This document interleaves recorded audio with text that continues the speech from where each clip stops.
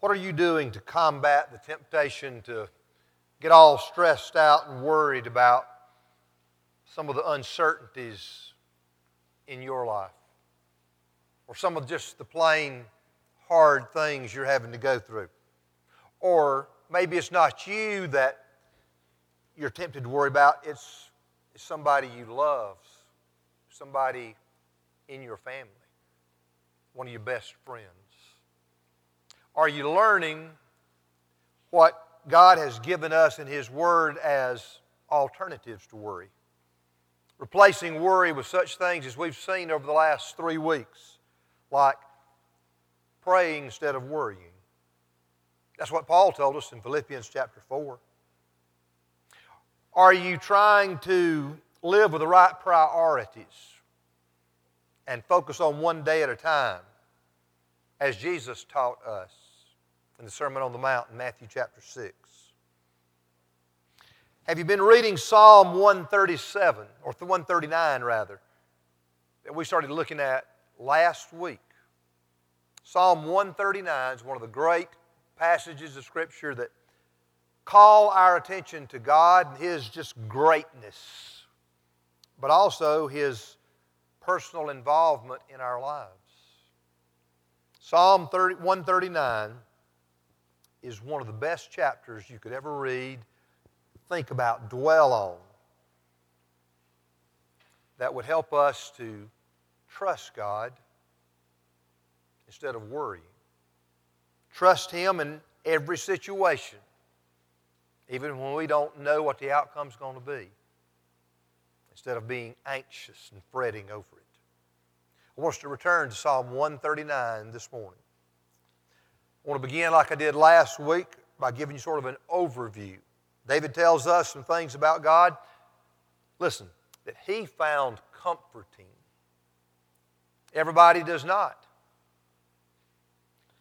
The first part, verses 1 through 6, God knows everything. That's what we looked at last week. Today we're going to look at just verses 7 through 12. God is everywhere. Now I said last week that I did not want to take 4 weeks to go through this because there's 4 sections, but there's just no way that I could do justice to it and just go through all these 24 verses today. So we're going to do it in 4 weeks. Last week, God knows everything. Today, God is everywhere. Next week, God can do anything. Verses 13 through 18. And then the last week, God will deal with everyone. Verses 19 through 24. Let's just read verses 7 through 12 today. Psalm 139, 7 through 12. Where shall I go from your Spirit? He's writing about the Spirit of God. He's talking about God, but he's referring here to the Spirit of God. Where shall I go from your Spirit? Or where shall I flee from your presence? If I ascend to heaven, you're there. If I make my bed in Sheol, you are there.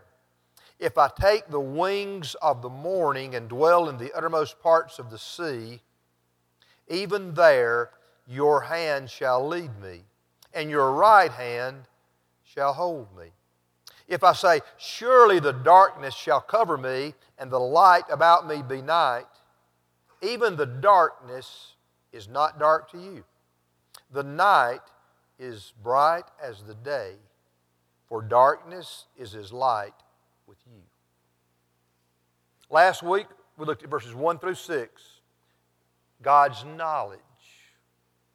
What David tells us in those first 6 verses is that God knows everything, but we're going to make this personal. As we go through this, Psalm 139, we are going to see what he says about how great, glorious, awesome God is, because, for example, he knows everything. But David is making this personal, so we're going to make it personal. Don't just think God knows everything. Think, God knows me. And we looked in detail last week how God knows everything about me. Today, God's presence. God is everywhere. But don't just Let that blow your mind about God being every place, fully, at the same time. Think more personally. God is with me. God is always with me. Now, David, the psalmist, he's describing how God is present in every part of the universe. But what he really wants to emphasize is how God is always present with him. And the readers of this, we need to think how God's always present with me. This section begins with two rhetorical questions. Look at verse 7. Where shall I go from your spirit, or where shall I flee from your presence? David expects everyone who reads this or hears this to say, nowhere. I cannot escape God. He thinks that'll be the automatic response of people who are hearing or reading this. But just to make sure there's no misunderstanding, what he does in the rest of these verses that we've read, he goes on to point out specific ways that God is present in every part of the universe. Now keep in mind as we read through this, the Psalms are poems or songs. So David is describing where God is, how He's everywhere, in symbolic ways, as you do when you're writing poetry. But don't miss the point. Look at it. God is in heaven above and the grave below. That's verse 8. Look at it again. If I ascend to heaven, you are there. If I make my bed in Sheol, you are there. Heaven is the place of the living. Sheol is the place of the dead. Sheol is not hell. In the New Testament, the word would be Hades. There is a word that refers to the fire of hell, the place of punishment, Gehenna. This is talking about the place of the dead that we can think of as until Jesus comes back and there's the new heaven and new earth and the final state takes place. In the place of the dead now, there's a place like paradise. Jesus talked about told a parable about a rich man and a poor man. The poor man was named Lazarus, and they both died. Lazarus was in what he called the bosom of Abraham. He was in a good place, a place of comfort. But the rich man, because he had just been so selfish all of his life, didn't care about God or other people, he was in a place of torment. But it was the place of the dead, is what I want us to see here. Heaven is the place of the dead. Heaven is the place of the living. Sheol is the place of the dead. That's what David is trying to tell us. But then he tells us in verses 9 and 10, God is in the east and the west. Look at what he says, how he says that. If I take the wings of the morning and dwell in the uttermost parts of the sea, even there your hand shall lead me and your right hand shall hold me. The phrase, the wings of the morning, most likely is describing the rays of the sun as the sun rises in the east and that uttermost parts of the sea. David's writing from Israel. And to the west is the Mediterranean Sea. And so he's writing about the uttermost part of the Mediterranean Sea on the west and the rising sun, the rays of the sun on the east. David is trying to let us know, poetically, that wherever we go, whether we be high or low, east or west, God is there.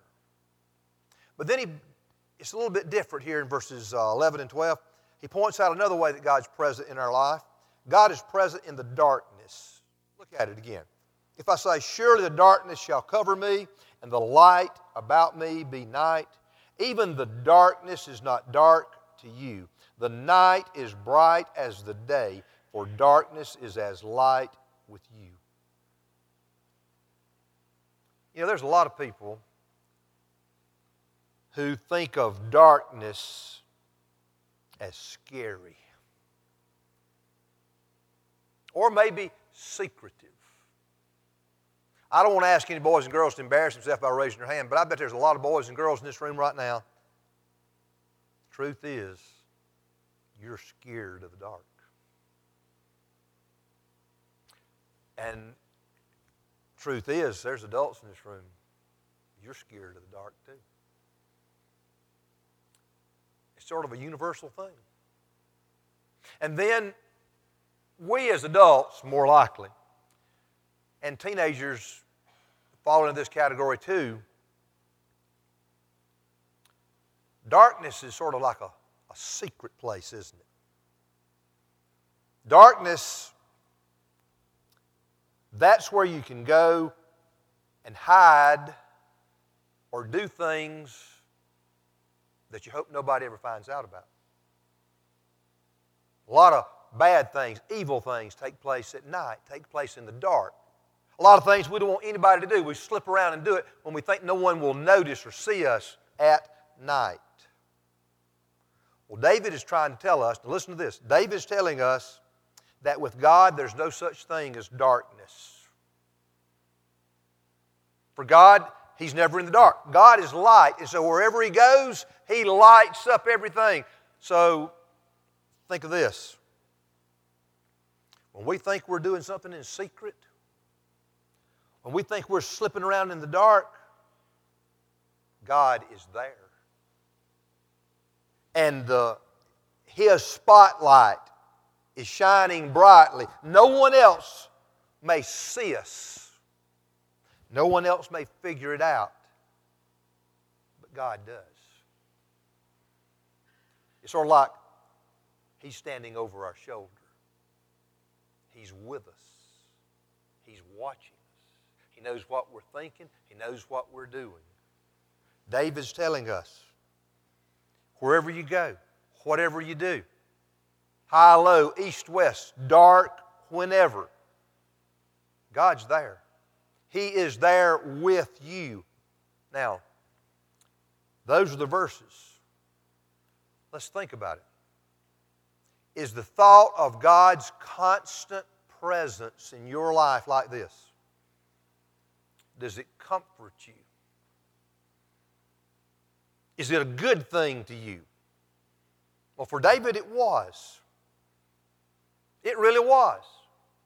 David was not a perfect man, and most of you know here, David had his own issues. He did sinful things. Sometimes he tried to cover up sinful things. And the Bible tells us about that. Very clear. But at the same time, overall, David was thrilled to know that God knew everything about him. Look at verse 6 from last week. Verses 1 through 5 talks about how God knows everything about us. And then he says, such knowledge is too wonderful for me. It is high. I cannot attain it.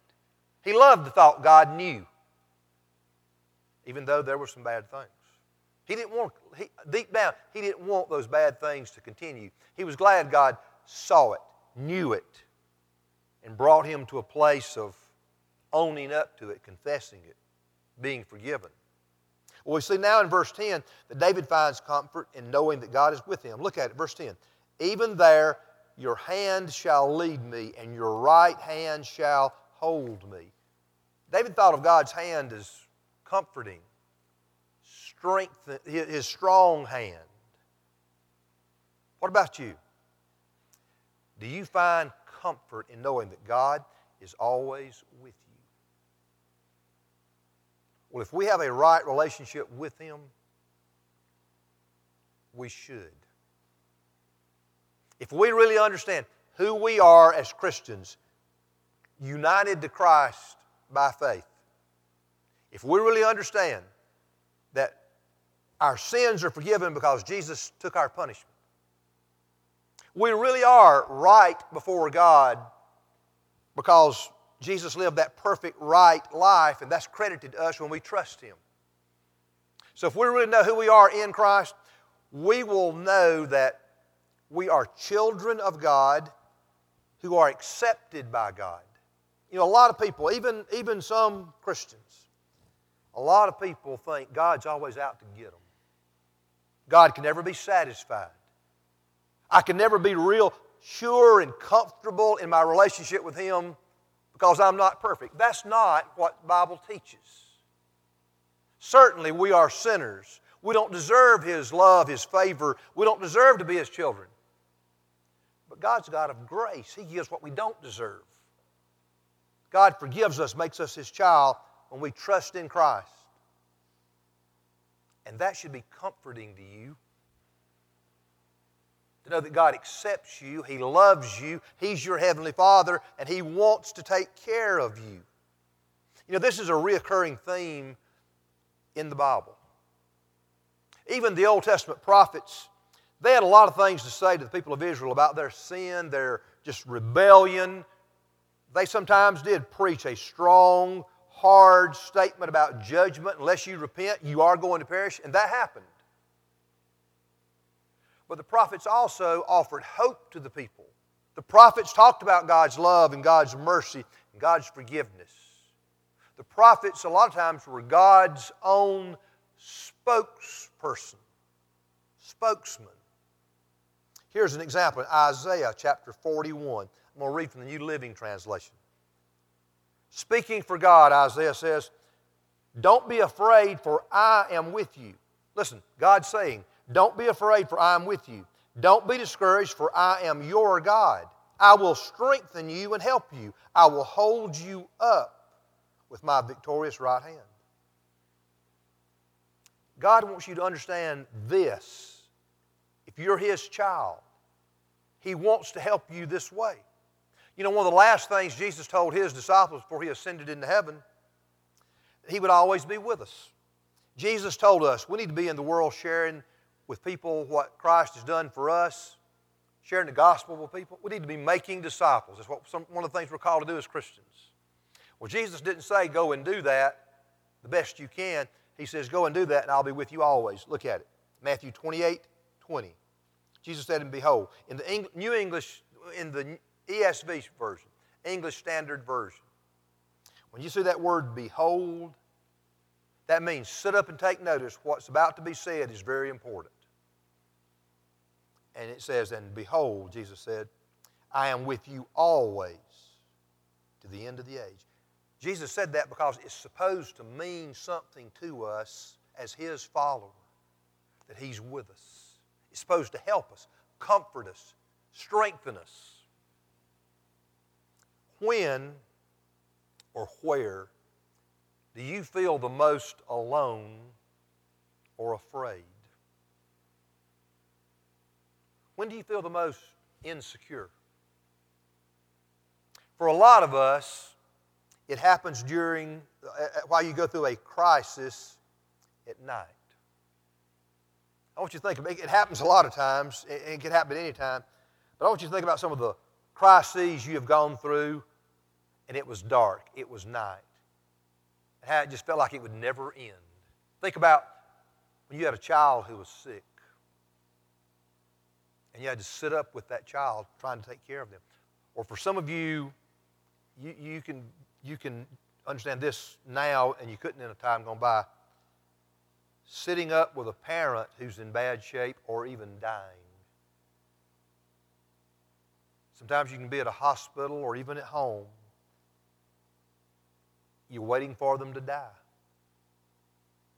And it's night. And you feel so all alone. You feel like it's going to last forever. Sometimes you've had conflicts in your home at night. It may not have started until 12 o'clock, but it was going on at 2 and at 3. It was a long, dark, alone, anxious night. One of the best ways for us as God's children to deal with such times is to first of all acknowledge that He is God and that we as His children can trust Him. I'm not being simplistic here.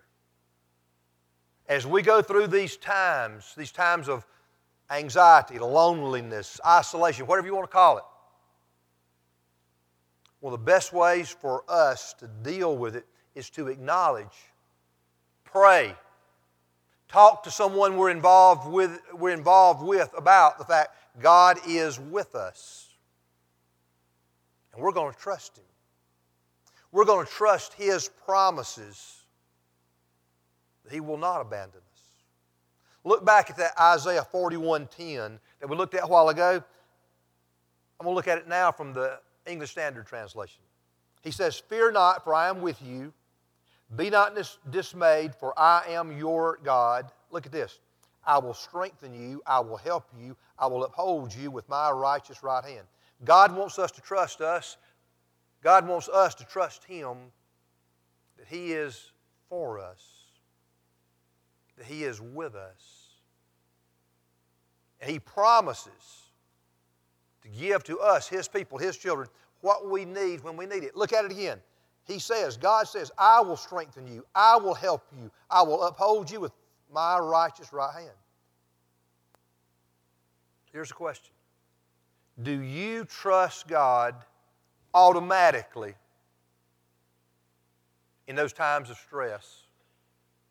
And it's just natural for you as a child of God to ask Him to strengthen you when you are weak, to help you when you're helpless, to hold you up or hold you together when you're about to fall apart, physically, emotionally, or even spiritually. You know, children do that. Little children in a home where they know their parents love them and they know they can trust their parents, when something bad happens, children just automatically, it's a knee-jerk reaction, they go to their parents because they know their parents will give them the strength or just be there with them to help them.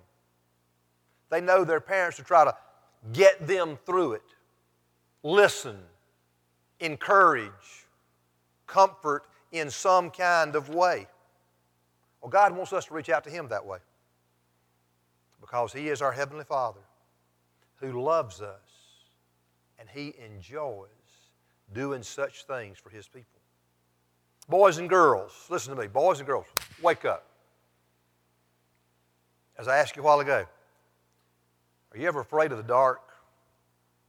Are you ever afraid to go to sleep at night? Well, God wants you to know that He's always with you. That you're never alone in that house or that room or in that bed. God promises to help you. And so the next time you're alone, you're afraid, say this out loud. God is with me. God will strengthen me. God will help me. Think to yourself, I can go to sleep because God's going to stay up all night. I can go to sleep in this dark room because God's here and it's not even dark to Him. He's going to watch over me. He's going to stay on guard. He's going to stay alert so I can let my guard down and go to sleep. You know, one of the most comforting statements in the Bible about this is just a statement found in Hebrews chapter 13, verse 5, that a lot of you know. I've referred to it a lot over the years. I want you to look at it. For He has said, talking about God, "I will never leave you nor forsake you." I like the way the NIV translation really emphasized the fact that God will never do this. Look at it. "Never will I leave you, never will I forsake you." Well, do you know the context of that statement? That's just part of verse 5. I want you to look at the whole thing. Look at all of verse 5, Hebrews 13:5.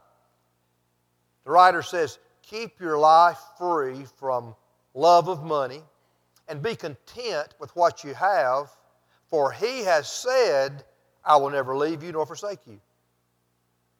The thought is, our greatest source of contentment should be that we know God and we have a relationship with Him in which He promises to never leave us nor forsake us. God is saying, Keep your life free from the love of money. And if money's not your problem, put something else there. The love of what? Be content with what you have. In other words, let God be enough. Let knowing Him, having a relationship with Him, having His promises be enough to make you content where you are. There are many reasons why that's true, but I want you to note what's pointed out here, what's obvious. God will never leave us nor forsake us now or for all eternity. Money will leave you and forsake you eventually. The fact is, we are not going to take any of it with us into eternity. You know, what we're looking at here, it's very similar to what we saw in Matthew chapter 6 2 weeks ago when Jesus told us not to worry about what we eat, drink, or wear.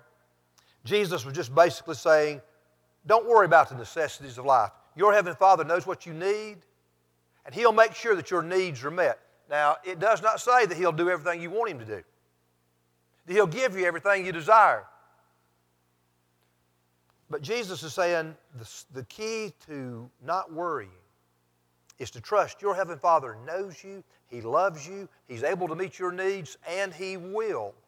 Therefore, you seek Him first. You seek His priorities. You seek His will. You seek His rule over your life is what He actually said. That's the key to finding comfort in the fact that God is always present in our lives. That's the key, having a close relationship and trusting Him this way. Now, is the thought of God always being with you comforting? Well, thank Him. But let me switch gears a little bit. Is the thought that God is always with you convicting in the sense that it makes you feel guilty? Or is it frightening you? If it is, it most likely means one of two things. Either you're not a Christian, or you are a Christian, but you're not living in a close relationship, having good fellowship with Him. Let's look at both. If you're not a Christian, you need to understand that one day you're going to stand alone before God and give an account for how you've actually lived your life in this world. That's going to be a problem for you if you're not a Christian. Because the Bible clearly says, and I want you to look at it, Hebrews 4:13, nothing in all creation is hidden from God's sight. Everything is uncovered and laid bare before the eyes of Him to whom we must give an account. We're all going to stand before the Lord. We're all going to stand before God on Judgment Day. If we're Christians, we've got the Lord Jesus standing there beside us. And we're still sinful people, and we've got a lot to be ashamed of, but Jesus has paid the penalty for our sins. We are clean before God because of Jesus. That's how we get through the judgment as Christians. But if you're not a believer, if you're not one with Christ, you're going to stand there alone. A pastor by the name of James Boyce describes how, let me put it this way, he describes what Judgment Day could be like. No one knows. But look at what he says. What will you do on the day when all your sins will be read out? His idea of Judgment Day is God's going to read from His book our life story.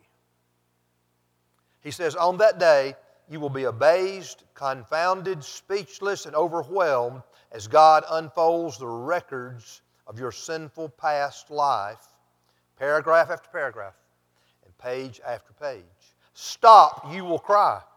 But God will not stop until every sinful thought, every evil deed, every curse, every theft, every lie, every neglect of what you should have done is read out and justly punished.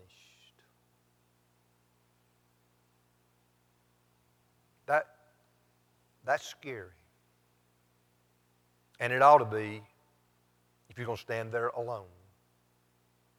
But the good news this morning is you don't have to wait until Judgment Day and be there alone. Jesus died on the cross to pay the penalty for the sins you have committed. Jesus died on the cross to take your punishment so that you could be forgiven and so that you wouldn't have to be in terror on the day of judgment. But we have to respond to what Jesus has done. Jesus' death on the cross doesn't automatically save anyone. We've got to acknowledge we need a Savior. We've got to admit to God our sinfulness, our selfishness, and change our mind about it. Repent, turn from it, grieve over it. We've got to put our faith in Jesus that He died for me and call upon Him to save us. Scripture, one of the clearest statements about this, for whosoever will call upon the name of the Lord will be saved. That can be you if you're not a Christian and it bothers you and you want to come to Him now. You'll find comfort then in your relationship with God, not fear. But let's think about the other scenario. If you're not getting any sense of comfort and encouragement with the fact that God is always with you, it may be that you're a Christian, but you've either rebelled against God or you've drifted away from Him. But either way, you're not close to Him. If you know that you've rebelled against Him, that you know there's something between you and God, I want to encourage you to admit that, own up to it, quit denying it. Repent of that, turn from that, and come back to the Lord with a renewed commitment to Him as the Lord of your life. Could be that you've just drifted away from the Lord. There's no one thing you can point to and say, I've rebelled this way, I don't care, never shaken my fist at God. It may be that you've just let things in your life become a priority that shouldn't be a priority. And you've just sort of ignored Him to the point that there's a lot of distance now. Well, that in itself is sin. That is separating you from closeness with God. That needs to be confessed and repented of. You need to come back to Him, if that's the case today, in a renewed commitment yourself to seeking to know Him better, love Him more, spend time with Him. As we've seen on several occasions, God is really ready and willing to forgive His returning children, repentant children, if we'll come to Him, as the verse says in 1 John 1:9, if we confess our sins, He is faithful and just to forgive us our sins and to cleanse us from all unrighteousness. If you're away from God, not enjoying closeness with God, the idea of Him being everywhere in your life is not a comfort to you. Draw to Him in confession that way. Leave here. In fact, let me say this in closing. God's presence in our lives is intended to comfort us. I want to encourage you to do whatever you need to do so that you can leave here thinking, God is present in my life, and I like that. I love that. It comforts me. Whatever God shows you need to do for that to be true about you when you leave, do that now as we pray together.